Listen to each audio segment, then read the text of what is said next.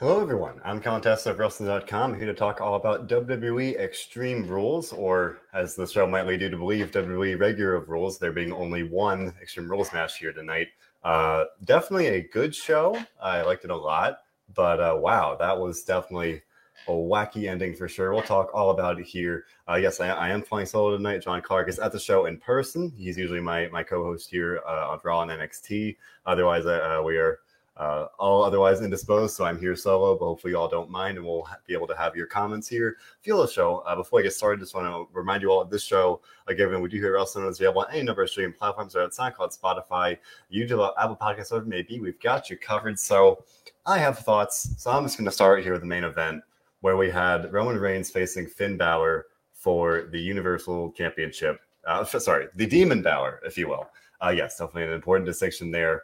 Where Reigns had defeated Finn Balor a couple weeks ago, and then we obviously had the Demon return, and you could have probably expected that would set up some shenanigans. I don't think anybody should have been surprised whether that was the Usos interfering. Anybody could have seen that coming. A little interesting that the Street Profits did not make the save, kind of keep that feud going. That definitely would have made some sense to me, given we saw them face off earlier in the night, and I wouldn't be all that surprised to see a rematch there, but nobody out there to help the Demon. It was all by himself, and as it turned out, he didn't need help, at least so it seemed, because no matter what Roman Reigns threw at him, the Demon just kept coming, just kept fighting, and he was very, very, very close to pulling off the victory here. This was probably the most vulnerable that Roman Reigns has looked in recent months, and that's even considering his match with John Cena at SummerSlam. I think Balor came even closer to winning this match than John Cena did. Well, just saying something. That's a good mark for the Demon Balor here. But yes, in the end, Roman Reigns won. And the finish, this is going to be a divisive one. I have thoughts. I can see Gavin Coombs saying, wow, great finish. I'm going to assume he's being serious, and I think there's something to be said for doing the unexpected here, where this was unusual, off the wall, if you will. I'm trying to be positive, but yeah, Stephen Kreitzer asking what happened. So in the end here, this was I tweeted about it. This was very comparable to some of the stuff we saw with the Fiend, Bray Wyatt back in the day, like the most off the wall kind of crazy stuff. So basically, Roman speared the Demon through the barricade. The sound of the Demon's heartbeat went through the arena. The lights turned red, very much like the Fiend, and the Balor kind of like twitched on the ground twice, and then his theme started playing. This was like a video game in a way, where his theme played. He got back to his feet. He drop kicked Roman through a table. It got him back in the ring. And there was like fog and mist in the ring. You couldn't even really see what was happening. And it was going for the coup de grace finishing move, seemingly to pick up the win there. And then the rope snapped, and I kid you not, my first thought was like, did Brock Lesnar come to the ring and like manually snap the rope in half to set something up there? But no, they went with just the ring broke on its own somehow, or we don't know exactly like how it happened, but the fact is the ring somehow broke. So Balor tumbled off the top rope there, so thus ending his brief fire up segment. The theme stopped, the lights turned back on. And then Roman speared him for the win. Yeah, this was something else. Gavin Coombs, again, trying to be positive here, saying he liked the finish. It was creative. It gave Reigns the win, gave Balor a good run moving forward. And I'll add on that this kept Balor looking strong, because this was definitely wacky. Stephen Kreitzer saying it was one of the strangest things I've ever seen, and I would agree. We have seen some crazy stuff in WWE history. Again, my favorite reference, at least in recent years, is The Fiend. We've seen some really wacky stuff. Alexa Bliss carrying on that legacy. We've seen some wacky stuff there with supernatural things, cinematic things, unnatural things, if you will. Getting some comments predicting that Paul Heyman cut the rope. Maybe. I think that's fair. South Sullivan saying that Heyman broke the rope, Yeager Davis agreeing Paul probably cut the rope, no one was looking. It was definitely hard to see. Like I said, there was fog and mist, and the lights are red, and you can never see anything when the lights are red anyway. DJ Garcia saying, worst show ever. He's not buying the idea that the ring, quote unquote, just broke. I mean, I would think there's something else here. I think the idea of Heyman cutting the rope would make sense, because otherwise that would be pretty ridiculous to say, okay, the ring broke in our main event. That'd be a little silly. And Saul Sullivan saying those damn Usos. Yeah, I mean, like I said, to start off here, I was a little surprised that we didn't see the Street Profits, or even, I mean, SmackDown is a little light on face teams otherwise, you know, and the Mysterios are kind of doing their own like dissension thing over on their end. So sending out the Street Profits would make some sense.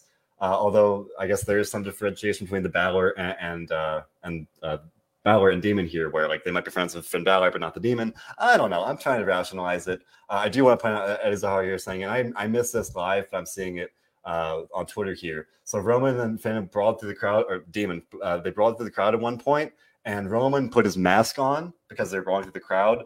And I want to tip my cap to that. Like that's great. Like that's very, very good. You really, to me, not again, I never want to get too into the weeds here, but it's a very good thing, to see people being safe and being, very, very cautious here, where you want to brawl into the crowd, you want to have, those cool spots like that.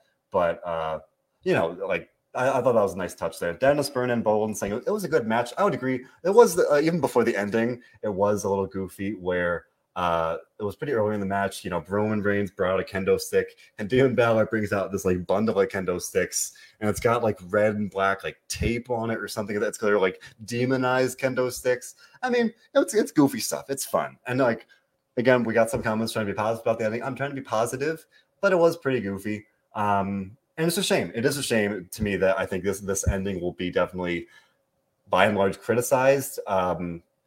Just in terms of that it was goofy, that it was a little silly, because this was a very good pay-per-view. But literally all day today, before the show went on air, I thought, wow, this feels like a throwaway pay-per-view. I'm not really feeling it. I don't really know. And this is largely been the case. It definitely was throughout the pandemic era, maybe a little more, or say a little less since the live fans have returned, where pretty much every show of the pandemic era, the TV wasn't great, and then the shows would always over-deliver.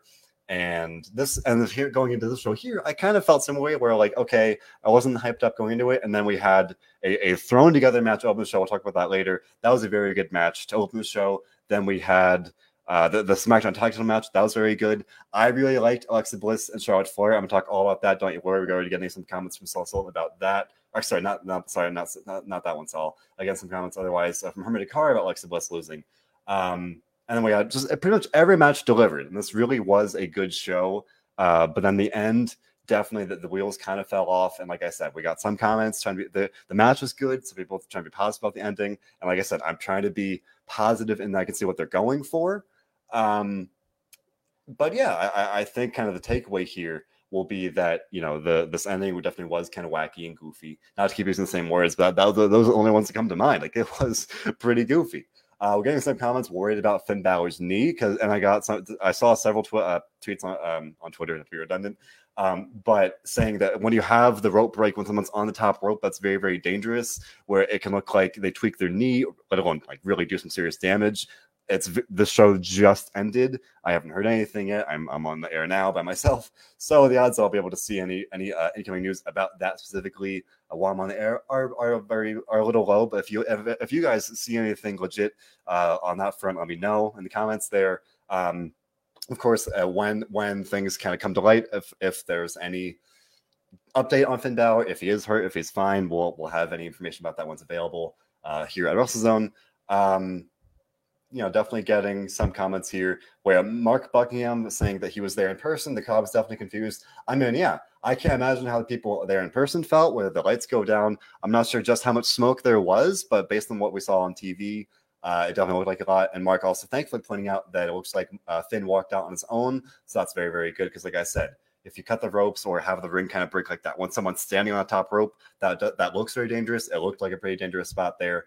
And that would have definitely been an even worse outcome than the questionable mixed bag of a finish there. But definitely another part of the narrative here, DHKSA pointing out that only one pay-per-view, on this match, being an Extreme Rules match, was the only one with an Extreme Rules stipulation, and it's Extreme Rules. Like, that's the show, and usually you want to see Extreme Rules have some Extreme Rules matches. He says, I felt if it's just garbage. I felt like he was watching PBS tonight. I mean, again, I will say it was a very good pay-per-view. I can definitely hear that frustration about there being a lack of Extreme Rules matches. But I will say, I'll admit it right here now. I'm not going to talk about AEW, but I will say tonight, I have perhaps regained or reignited my appreciation for WWE. I've been leaning really into AEW in recent weeks, although I'm here doing WWE shows. Like tonight, I really thought it was a good show. We had good matches. And there's a lot that I liked. There's a lot of stuff I liked. I didn't love the ending there. I've made that pretty clear here. Trying to be positive. We get getting some negative comments about the ending and the lack of things being extreme, and that is fair criticism. I'm not saying anything's wrong with that at all. But an interesting comment from Anthony Castellano here, and I kind of thought this as well, where you've got the outcome of the main event here, where the ring broke, it was kind of wacky, and then as I said, I kind of thought Brock Lesnar I thought he actually got involved. I thought he would get involved even before the show started. He did not get involved. I'm saying that's what I kind of thought. But Anthony wondering if we could see a triple threat match at Crown Jewel. I think that's a mix like that. It's like a fork in the road where I could see them holding off on actually doing Roman versus Brock in a one-on-one match until Survivor Series, and maybe that's one way to do it. And Robert and I have talked about on the SmackDown show where it's like I can't see them really wanting to kind of give that away on Crown Jewel, for lack of a better word. So if you put in Finn Balor or Demon Balor in a triple threat match there, that's one way to do it. I would more expect to see, for better or worse, in my eyes, maybe perhaps unfortunately, but I do think we actually might get Brock versus Roman at Crown Jewel because, granted, we had to sit through a whole pandemic since the last Crown Jewel show or the last Saudi Arabia show, but usually the WWE does try to give like pretty big matches and I remember 2 years ago it was, I think, Super Showdown. They framed it as a WrestleMania level event, and they really tried to like give these major matches there. So kind of with that in mind, I think a triple threat match would make sense, but at the same time, I feel like we are going to go for Roman and Brock Lesnar. So I don't think that's a bad thing at all. Getting some more positive feedback here from Bit Milligan saying that he enjoyed Extreme Rules. His favorite two matches were Street Profits and the Usos, as well as Alexa Bliss and Charlotte Flair. Definitely going to talk about those matches. I enjoyed them as well. But yeah, I good show. I'm going to do in a little reverse here. We're talking about the main event. It was a good show. This ending definitely not the best, not great. And Herman Dakar even going as far as say that the ending here with Finn and Roman felt like the finger poke of doom. That I don't know if I'd go that far. I think that one obviously will go down as one of the very most questionable bad choices in pro wrestling history. This was, again, wacky and odd. But again, we're trying to be a little positive and see what they're going for, while also admitting, it was not a great look. Sean Nichoff saying Bianca and Becky was a favorite match of the night. We'll talk about that as well. And hey, well, let's talk about it. All right, let's get right into it here because we have a lot to get into here. So Sean saying that Becky and Bianca was his favorite match of the night. I thought this was very good. Where obviously we had Becky Lynch returning at SummerSlam, beats Bianca in 26 seconds. Robert and I have been talking all about that on SmackDown show in recent weeks, where this heel run for Becky Lynch hasn't felt the best. It feels like the fans are kind of adjusting it. It feels like it's not quite clicking quite yet. And it's also here we didn't really know, unless you've been at one of the live shows, what this 2021 Becky Lynch would look like, because we haven't seen her in a match really in SummerSlam since she left in 2020. So for me, having not been at one of those live shows, this was definitely a good chance to see Bianca and Becky both in this match here. So this was a good match. It got time. It was definitely kind of, I would say, it lived up to the hype. If you got the EST and the man going, back and forth here, where Bianca is the strongest, as her nickname goes, and she really showcased that power. And I like seeing that. I thought Becky looked great. Again, this being the first match I've seen her in, but we know that she's been on the road with WWE on the tours, on their live shows, facing Bianca more often than not. Whether it's in singles or tag matches. So I thought this was very good. Dennis Bernard Bolden saying Bianca had the match won, and she did, but Sasha Banks came back, and Sean Nichoff saying that was a nice surprise. So in the end, after a hard-fought match here, Sasha Banks, the boss, indeed came back. The clock struck boss time, and she cost, I can't even say so that she cost Bianca the match because she wound up attacking both women, but yes, she attacked Bianca first, and the match ended with a disqualification of some capacity, whether it was a DQ or a double DQ. She attacked both women and said, I'll see you on Friday. So I mean, this was expected, or at the very least a logical guess or a prediction here, where reports have said that Sasha has been backstage, and we haven't seen her since before SummerSlam. She was supposed to face Bianca at SummerSlam for the title. She got pulled from the show. That set up Becky's return, excuse me. And so that kind of like, this was the natural direction here, where Bianca never got that, Banks never got that shot, excuse me. So now we've got, three very top stars here, to set up this top level women's feud on SmackDown.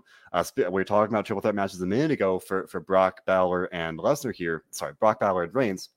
So now it feels like at some point in the not too distant future, probably going to get a triple threat match here. Maybe maybe not Crown Jewel. Maybe if they can build it up to Survivor Series, I think they could do that. I think that'd be the most logical thing here. DJKSA saying big time Bex reigns supreme. I mean, I'm still not really like digging the heel Becky Lynch here. I'm warming up to it a little bit. It's still not quite hitting for me. And maybe that's just really does seem like a more of a genuine babyface to me. Not even in like a John Cena like babyface, but just I'm so used to the crowd cheering for her being positioned as a babyface. Like this heelish Becky Lynch. I don't know. I never write anything off as in like, oh, I'm not going to give it a chance, but it's not quite clicking for me. Where it's like, I don't know. But I thought this was a very good match. I think Sasha returning was definitely a big surprise or a big angle that the show needed. Like the matches were really, really good. The ending was a big angle. I'm not sure that was what they really needed there. But with this, they had this big angle coming out of the show where people can say, okay, like now we got Sasha Banks coming back to look forward to. So that's pretty cool going forward here for SmackDown. And again, it's kind of funny where, with Raw, it's like they keep, building, they keep kind of giving some of these surprises to SmackDown. It's like, okay, Becky Lynch came back. She's over on SmackDown. Brock Lesnar comes back over on SmackDown. Sasha Banks was on SmackDown anyway, but now that's another thing that kind of in SmackDown's corner. Although, obviously, worth mentioning, the draft, thankfully, we are less than a week away. The draft begins on Friday, and we got comments like, here's so I can tie it in here, folks. I got comments about how who Paul Heyman was on the phone with, because we saw him backstage talking about how this is going to be a historic draft. They're and really kind of hyping up a little bit. And we had questions about who was on the phone. I have to imagine it's Brock Lesnar. I don't know who else it would be. Roman Reigns is there at the venue, so it's not Roman Reigns. Could it be a new client? Maybe. I don't want to get like too far into that. Like that, I can't imagine anything like that. That'd be interesting. I if you want to really get crazy, you could think about some people that they would debut that way as the next Paul Heyman guy. But trying to stay within the realm of what we do know, I have to imagine that was Brock Lesnar. Gavin Coombs kind of agreeing here, saying that it was Brock, that Heyman will screw Reigns to Crown Jewel and get drafted to the Raw.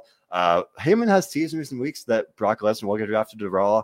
And in some ways, like I would not be surprised, because again, as I just said a minute ago, SmackDown keeps getting all these surprises and all these like big kind of things, these buzzworthy things.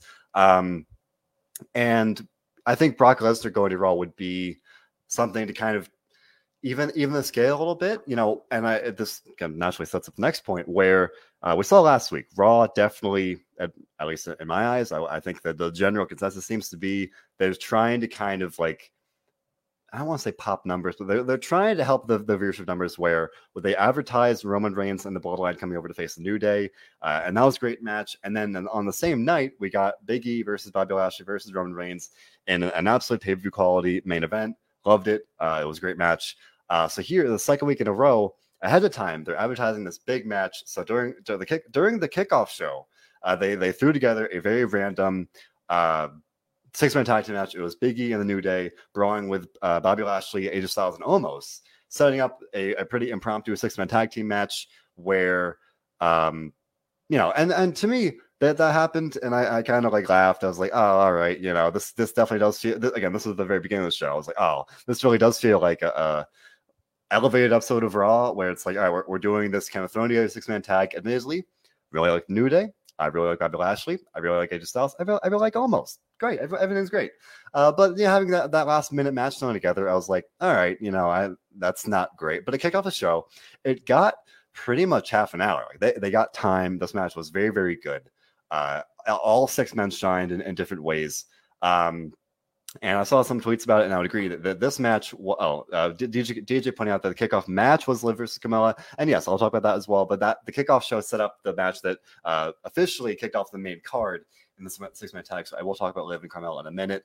But definitely, a lengthy, hard-fought, heated 6-man tag to officially open the show. In the end, we had some dissension with Bobby Lashley and AJ Styles. Styles tagged in. They kind of argued. Lashley accidentally speared Styles.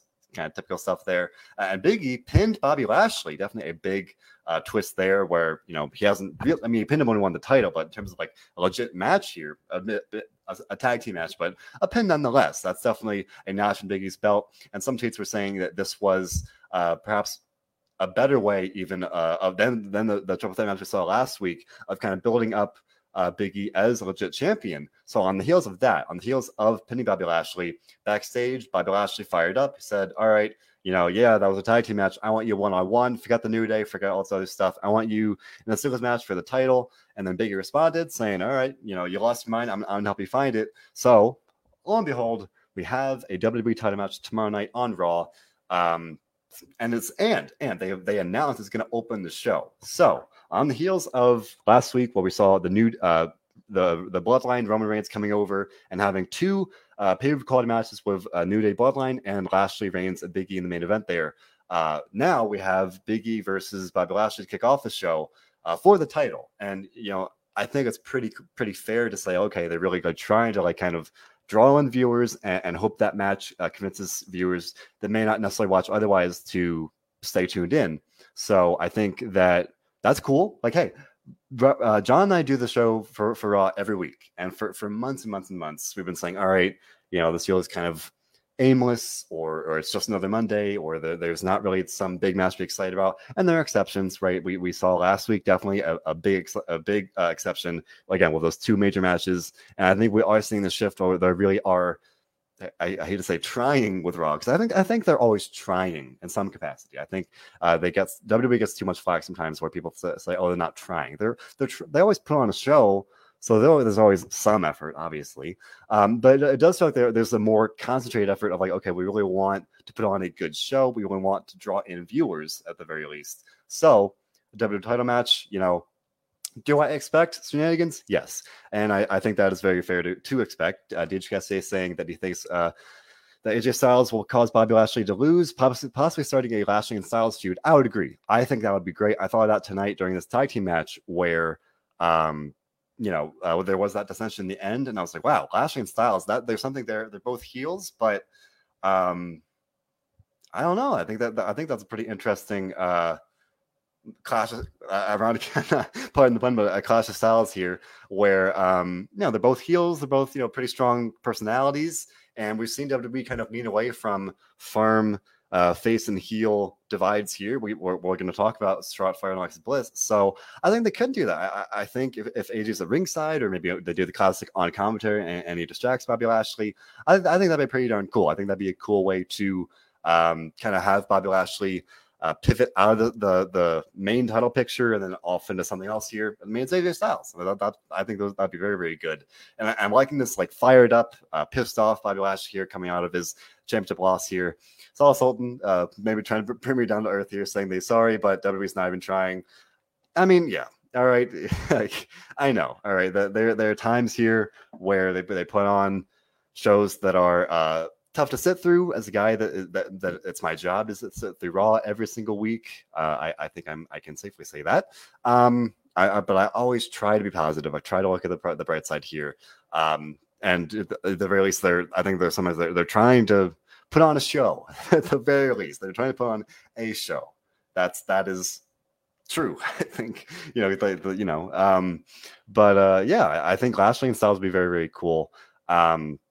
And I think we may have seen the first seeds of that tonight. I think we'll see more of that kind of built up tomorrow here. But yes, DJ pointed out a minute ago the kickoff match was Liv Morgan versus Carmella here. And Liv Morgan has been making the rounds, doing a lot of media for this match. This was her second ever singles match on a pay-per-view. I think she defeated Natalya on the WrestleMania kickoff show. I think it was this year. Time is bizarre. My gosh, I think that was this year. May have been last year. I'm gonna think it was this year. She defeated Natalya. I think that was also a kickoff match. When they announced this match here, it was seemingly going to be on the main show, and then before the kickoff show tonight, there were only 6 announced matches. So you could have assumed they're going to add something else. And then when they shortly before the show started here, they kind of unofficially bumped Morgan versus Carmella to the kickoff. I think they may have even announced it early in the kickoff show. That's not great. I mean, it'd be cool to have 2, and they did have 2 women's matches, but the title match. It's great to have non-title women's feuds here because you're really kind of trying to build up the depth of the division. And I hate to say it, but not everyone's going to watch to get the kickoff show. So maybe it'd be better to put them on the main show. They can have more people watch them, and then more people get familiar with them. And there you go. That's how it works. I thought this was a good match. I've been pretty adamant about Liv Morgan being a very, very talented person here on the SmackDown show. I've always kind of wanted to see her push to that next level here, where we saw her kind of she had a nice run heading into Money in the Bank, and then Nikki ASH won. And in hindsight, it's all right, they really do much with Nikki ASH as the champion, so maybe they could have had Liv Morgan win there. I thought that maybe that would have been better. But at the same time, now the fans are really behind her. She got a huge pop when she won this match here. She won against Carmella. So, with Becky Lynch as the champion there, and now I know that what we talked about Sasha Banks coming back, but I think that there really is a story where they can kind of build up Liv Morgan as this kind of really fan favorite, sympathetic babyface, then eventually maybe give her the title. Or if they want to play the long game, I think she could be a dark horse for the Royal Rumble if they build her up right. I'm saying maybe not right here today. I think she'd be a good pick for the Rumble. I'm saying if they build her up right, I think that'd be very, very good. So yes, Mark Buckingham saying that, and he was there in person. He's saying the crowd was hot for Liv and Carmella. Yeah, I mean, I will say, even on the kickoff match here, I could tell watching from on TV that the crowd was very hot for the kickoff match. And admittedly, the match just proved me wrong. But watching it here on the kickoff, I was like, wow, this is a hot crowd, and they deserve better than this because it did feel like a throwaway show. But then all the matches really, I would say, over-delivered. And then, of course, with the ending of the main event being a mixed bag. But yeah, I thought this was a very hot crowd, a very fun show because of that. And the match was over-delivering even. Saul Sultan saying happy birthday to Asuka. Absolutely. It was also Damian Priest's birthday. We'll talk about him in a minute there. But Saul also asked what I'll be doing at the Ring of Honor show. I'll be doing that tomorrow. They definitely have a very star-studded show this week. So if you're a Ring of Honor fan, make sure to tune in for that. I usually do that around 1 o'clock on Monday afternoons EST. Been a little inconsistent. We're trying to get back in the flow of that, but you can rely on that being around 1 o'clock in the afternoon EST tomorrow, talking about all things Ring of Honor here. But speaking of Liv Morgan here, DJ with a very good question, asking how long do I think it will be until Liv is the champion, win the Rumble first, and then at Mania? I mean, yeah, sitting here today, it is the very end of September, and we are just now kind of seeing Liv get this kind of breakout spot where, again, she kind of got it at Money in the Bank, and then they kind of walked it back here. So I think if they kind of take their time and build it up a little bit, I think, and then, yeah, if they give her another feud, I don't know if Zelina Vega is the best shot, because again, I think before Friday, she's literally lost every match since she returned. Struggling to think of too many other heels here on SmackDown, other than Becky and Sasha Banks, because it is admittedly a fairly light division there, especially on the heel side. Outside of that, and with Bayley going down, I think with the draft could open up some options there. So I don't know. I'm curious to see how that goes. But yes, I think on paper, Liv Morgan winning the Rumble and eventually maybe winning the title of WrestleMania could be a very fun story. The crowd is clear behind her. She's very a relatable, down to earth, very just I guess relatable person, a very relatable wrestler here. DJ pointed out that Natalya and Tamina are heels. That's true. I think that she could feud with them. We've seen her feud with Natalya in the past, so I'm not sure if that'd be the best. Although we have seen, at least in some interviews, I've seen her that she's been asked about teaming with Toni Storm, so I think that'd be something. Maybe a feud with them, or the two of them, and trying to build up some depth in the tie division there. So yeah, I do like the idea of Liv Morgan getting built up there, and I hope that tonight winning on the kickoff show was a way to set that up. So I mentioned Damian Priest a minute ago, but yes, we had a triple threat match here with Damian Priest defending the U.S. title against Sheamus and Jeff Hardy. This was the match where Jeff got added into the match where he defeated Sheamus on Raw. I think it was last week, if I'm not mistaken. So, he'd accepted Damian Priest, his challenge, I think 2 weeks ago, and then he defeated Sheamus again. So, thankfully, we did not get another singles match with Damian Priest and Sheamus. We've seen that several times. Adding Jeff Hardy definitely freshened up a little bit, and I thought that was a good call. I tweeted about it before the match. To me, this didn't happen. I'm saying maybe something that could have been interesting was if Jeff Hardy won, pinning Sheamus, and then that kind of would remind people that, hey, this guy can still go, and then maybe, you take the title off of him the next night, the next week, or something. You're not you're kind of staking your cart to him as the the long-term champion, but just kind of really reminding, hey, this guy is a former WWE champion, he can still go. But I will say, win or lose, Jeff Hardy definitely remind people he can still go tonight. Although, kind of on perhaps a similar vein, Sal Sullivan saying he's not pleased with what WWE is doing to Jeff Hardy. I mean, Hardy 2 weeks ago was chasing the 24/7 title on Raw, so yes, that was not good. And then I think because of the reaction to that, people not really liking that, they pretty quickly kind of pivoted and put him in the U.S. title scene. So I like that. At least I think that was good, where he definitely deserves better than 24/7 title scene, and now he's kind of at least back in the in a prominent spot on the mid card. I think John and I've talked about it on the Raw show. Rob and I've talked about it on the SmackDown show. Jeff Hardy definitely is up there for people that would benefit from changing brands in the draft, so moving him over to SmackDown again, I think that'd be beneficial. He had a good run over there last year. He won the IC title, so I think that'd be pretty beneficial. And so, again, the draft, less than a week away. It starts on Friday, so we can hope to see that among other beneficial moves there. I don't want to get into the weeds here, but Sal Sullivan saying he should ask for his release, and I'll try and reframe that to say, I think that, maybe down the road, he could go to AEW. I obviously team with his brother. And Henry Carr mentioning that he imagines that some people would like that would like to see the Hardy unite in AEW and stuff like that. I don't know. I think that'd be interesting. As a nostalgic thing, it'd be fun. But that's something that could happen. Not that it will happen. I think it'd be fun. But again, I think that this is definitely a chance. Especially going off tonight, I think it's a chance for WWE to really kind of reignite Jeff Hardy, and because he can still go. The people still love this guy. The crowd was super into him tonight. I mean, I could hear it on my TV. The crowd was super into him. This was a very hard fought match. Hardy got a couple of really good near falls. He really almost won the match at a couple different points. And then when Priest rolled up Sheamus, like, the crowd was actually, it seemed like they were a little upset. They're like, wow, we really wanted this guy to win.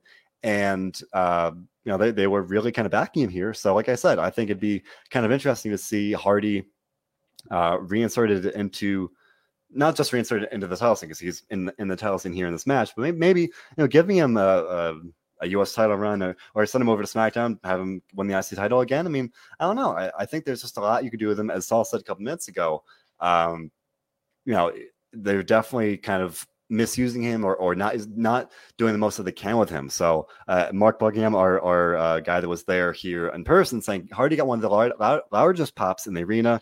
The crowd wanted Hardy to win, so glad to know that came through on the TV as it did in person there.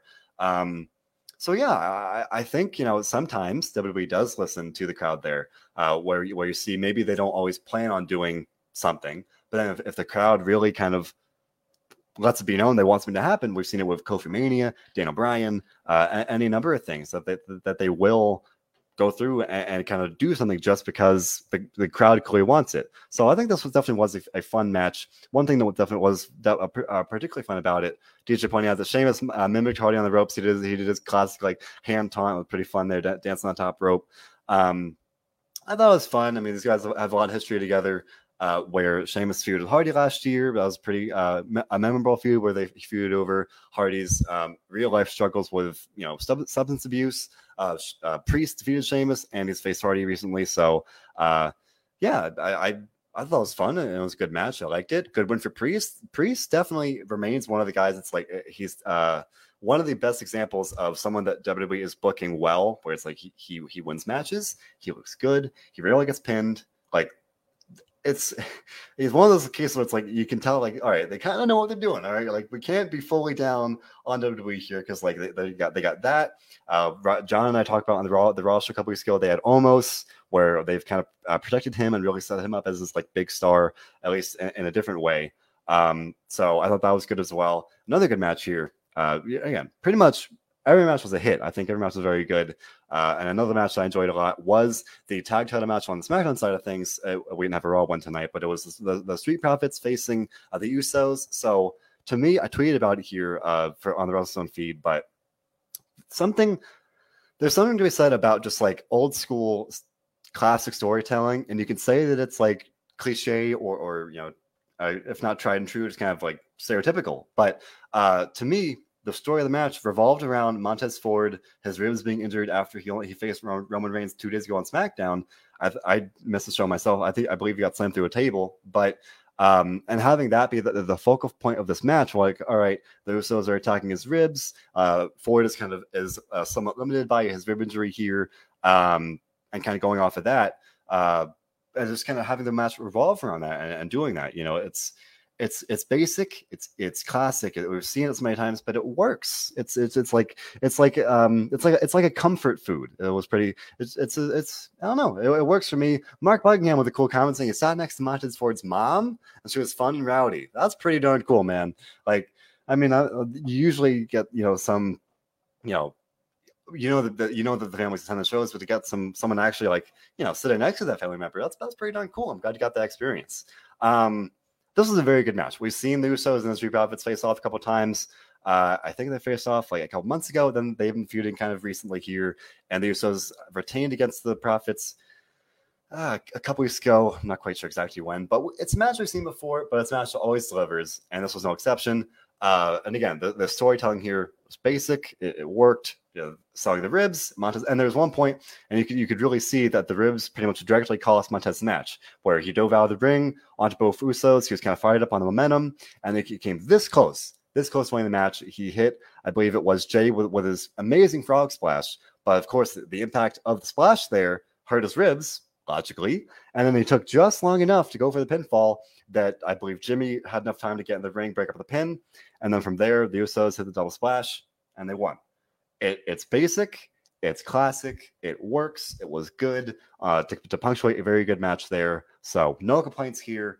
Montez Ford looks great coming off of a main event match with Roman Reigns on SmackDown. He is going places. I think he's great. I think he's great as a singles guy. The Street Profits are great. Everything's great. Like it's all good.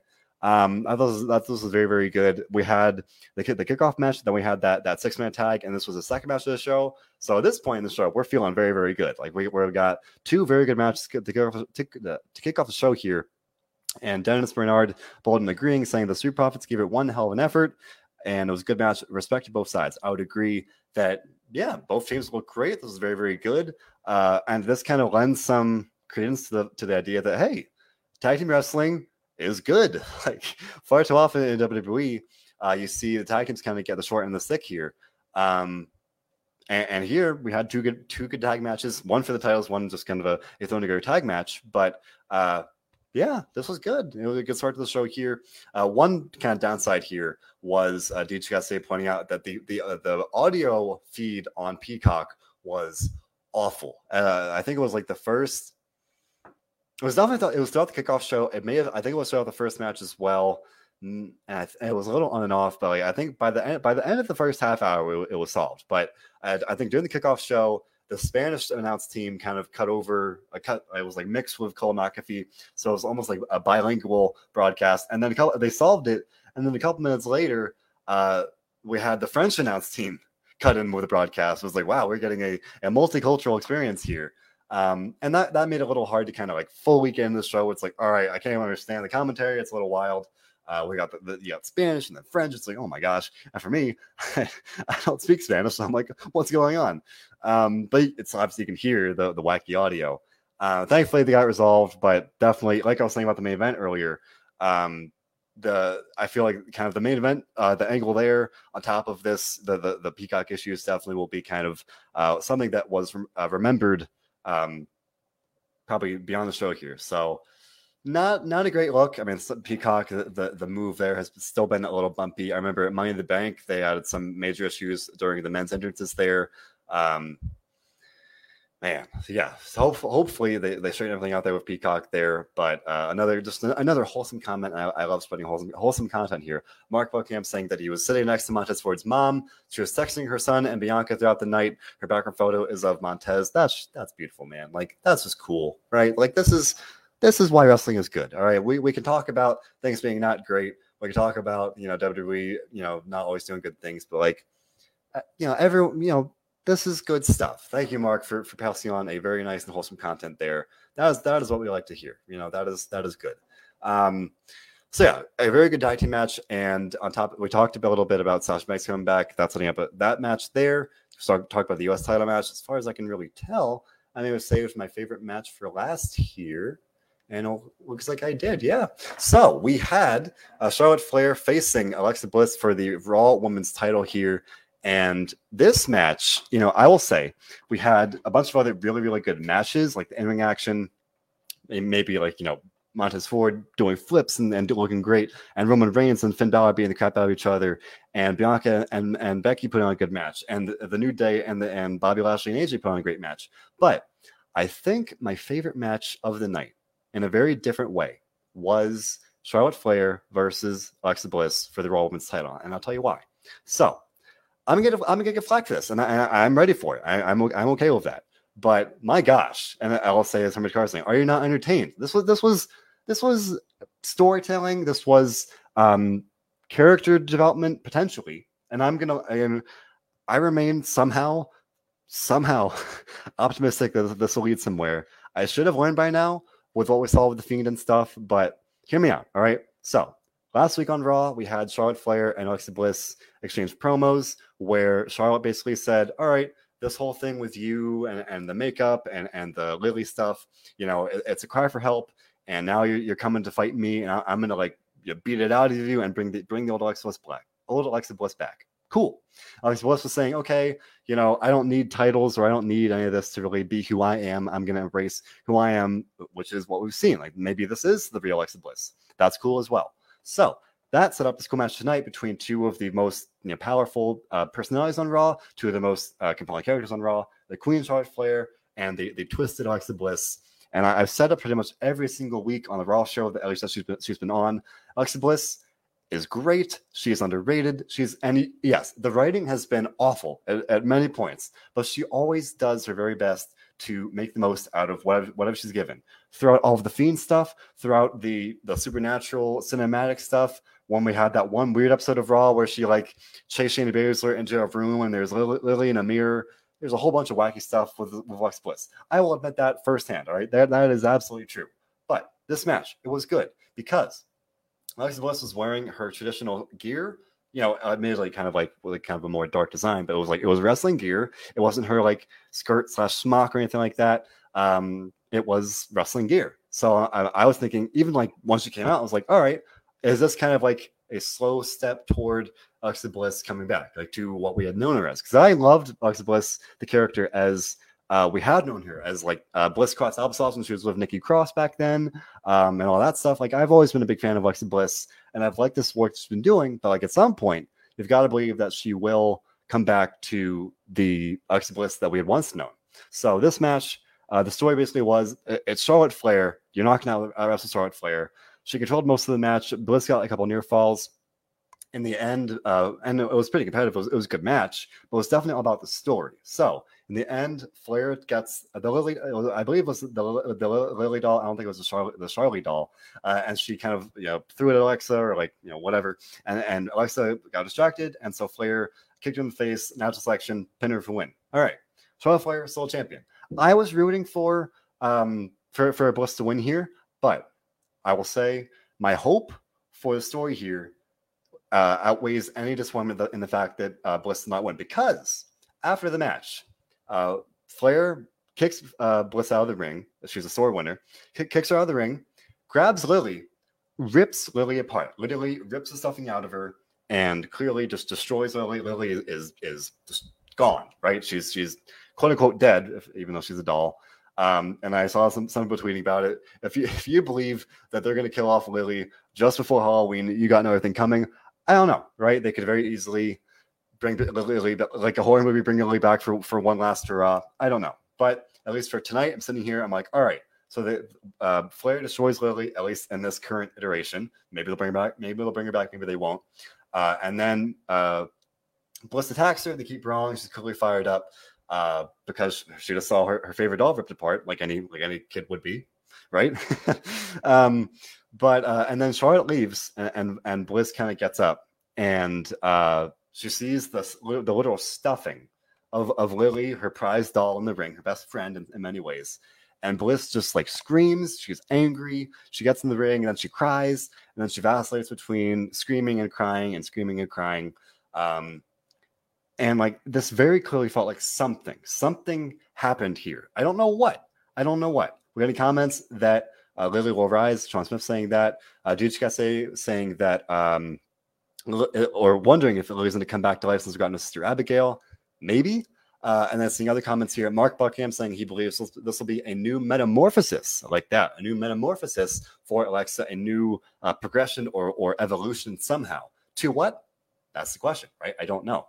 But definitely this did feel like a very good development. Like, and so often I get upset because WWE just like, it's like a treadmill. Nothing really changes. The characters don't really change or progress. Robert D. Fleece and I, every single Saturday, we're like, why isn't Bianca Belair pissed off that Becky stole her title? And then we kind of saw a little bit tonight. But here, we actually had, legit character development where it's like, okay, Alexa saw her doll ripped apart. She gets pissed off, and then she cries. And then like she carried the doll kind of up the ramp, and we kind of faded away on Bliss kind of like crying and kind of like seething, like this mixture of emotions. So very clearly, something is going to happen.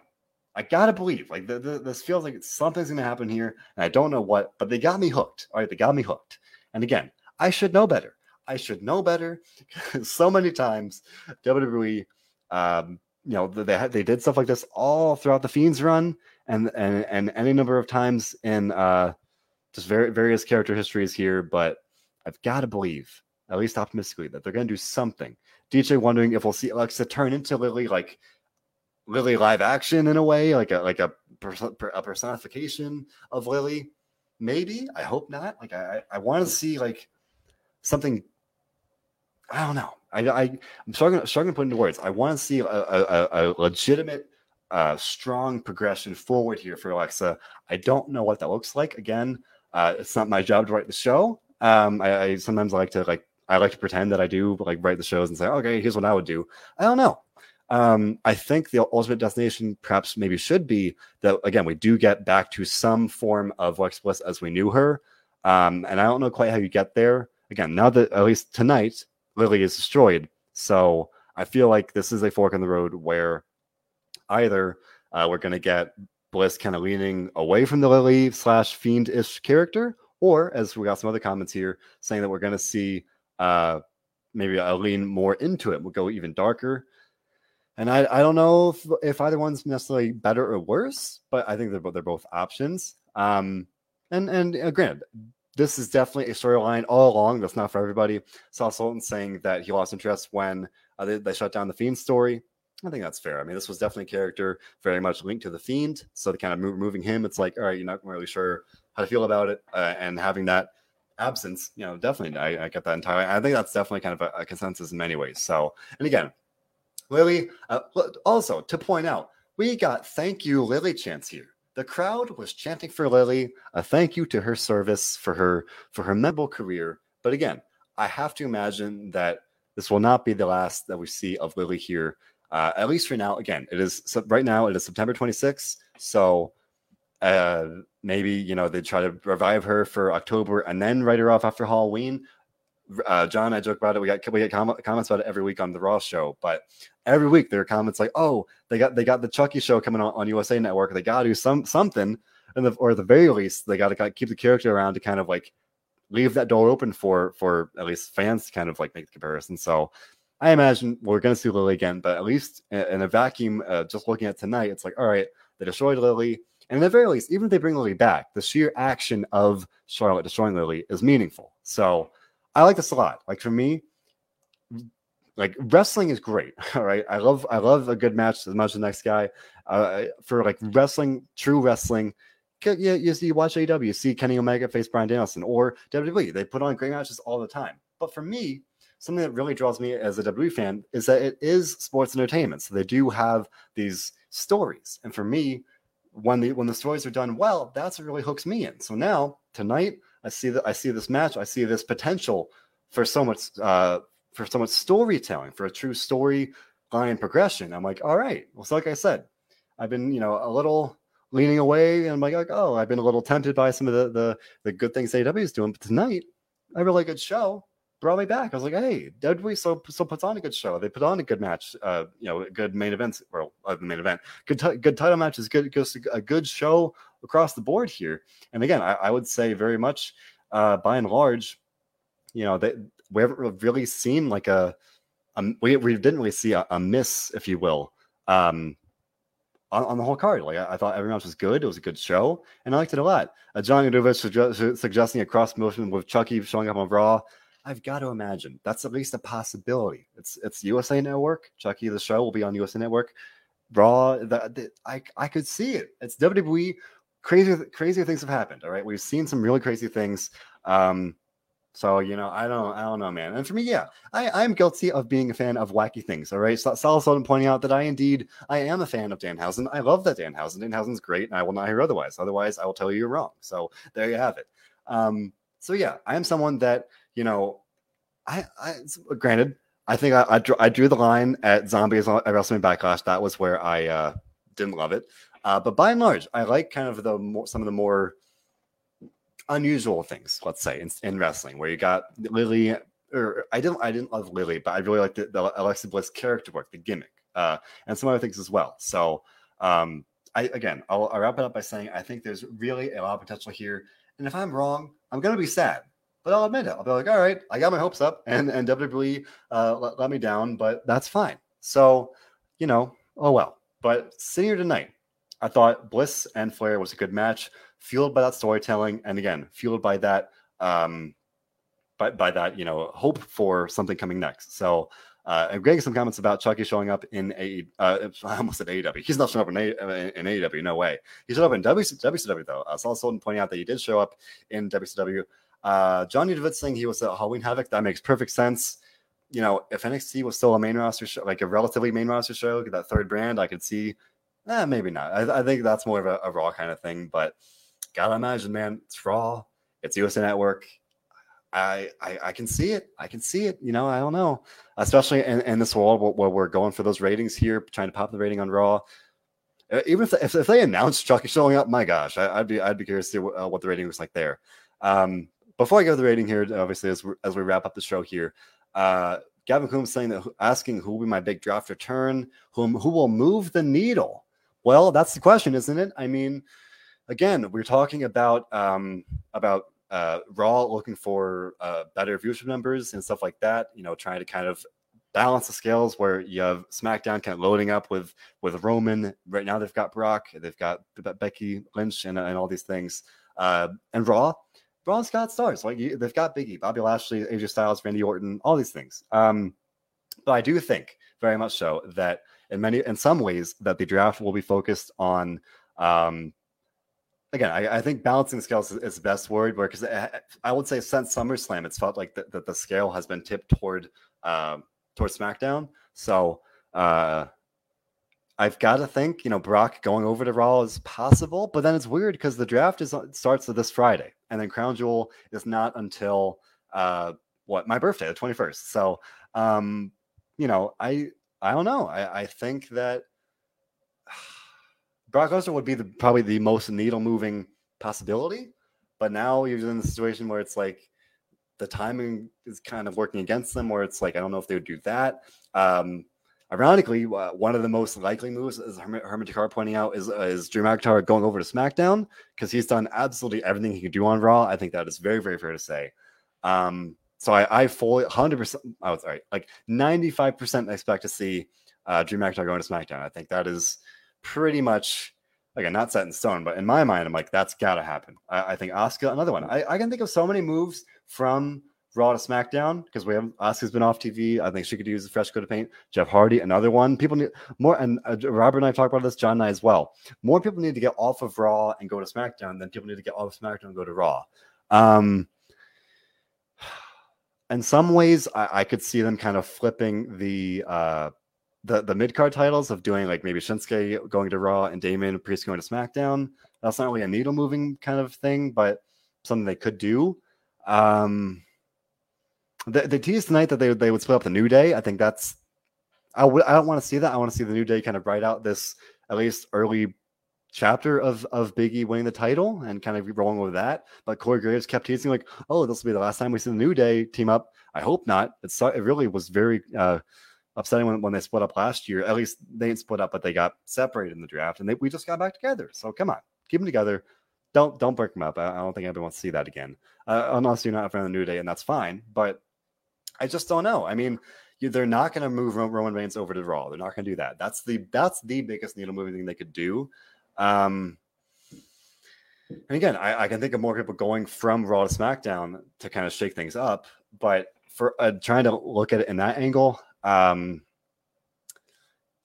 just don't know. I think Kevin Owens is one I could see moving back to Raw. His contract expires in January, so maybe they have him kind of wrap up on Raw temporarily. If they don't resign him, that's up in the air at this point. But it's hard. Apollo Crews, maybe. I don't know. It's tough. Maybe move Finn Balor to Raw. He just got the demon got slayed with this rope break spot here. So maybe send him to Raw here and DJ playing that as well. I think that'd be a good one. If they're not going to really involve NXT so much, and that seems to be the case, which is, I think, a missed opportunity. Finn Balor makes sense. It's also pointing out Sami Zayn, his contract. I'm not sure when that's exactly expiring. I've heard differing things, and I don't want to spread false information about it. So his contract's coming up like at some point soon. It's not in the fall. I know that much, but it's coming up. Maybe send him to Raw. I think that'd be something. But I don't know. That's the tough thing. Like, again, I can think of so many people that would be better off going from Raw to SmackDown. But on the other hand, it's like I don't know who'd be better off going from SmackDown to Raw. It's just tough to say, especially in the aspect of quote unquote needle movers who would really like pop ratings and stuff. So I just don't know. That's kind of one of the interesting things. Like, how can they really kind of shake things up in a meaningful way? And I love the draft. It is always a very exciting time. I love covering it. I love watching it. I love seeing how it unfolds. But this is definitely an interesting situation where it's like SmackDown is so loaded. It's always this gamble of like you don't want to like nuke one show and kind of like overstack the other. Whereas that's happened. Without the draft even being a factor, they load up SmackDown, and now they're going to need to do something kind of again. The phrase of the day is balancing the scales here.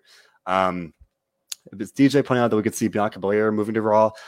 Maybe she did just technically lose to Becky Lynch, and then you got Sasha Banks coming back, so maybe they do that. Mark Buckingham saying draft Alexa to SmackDown, keep Lily on Raw. My gosh, I hope not.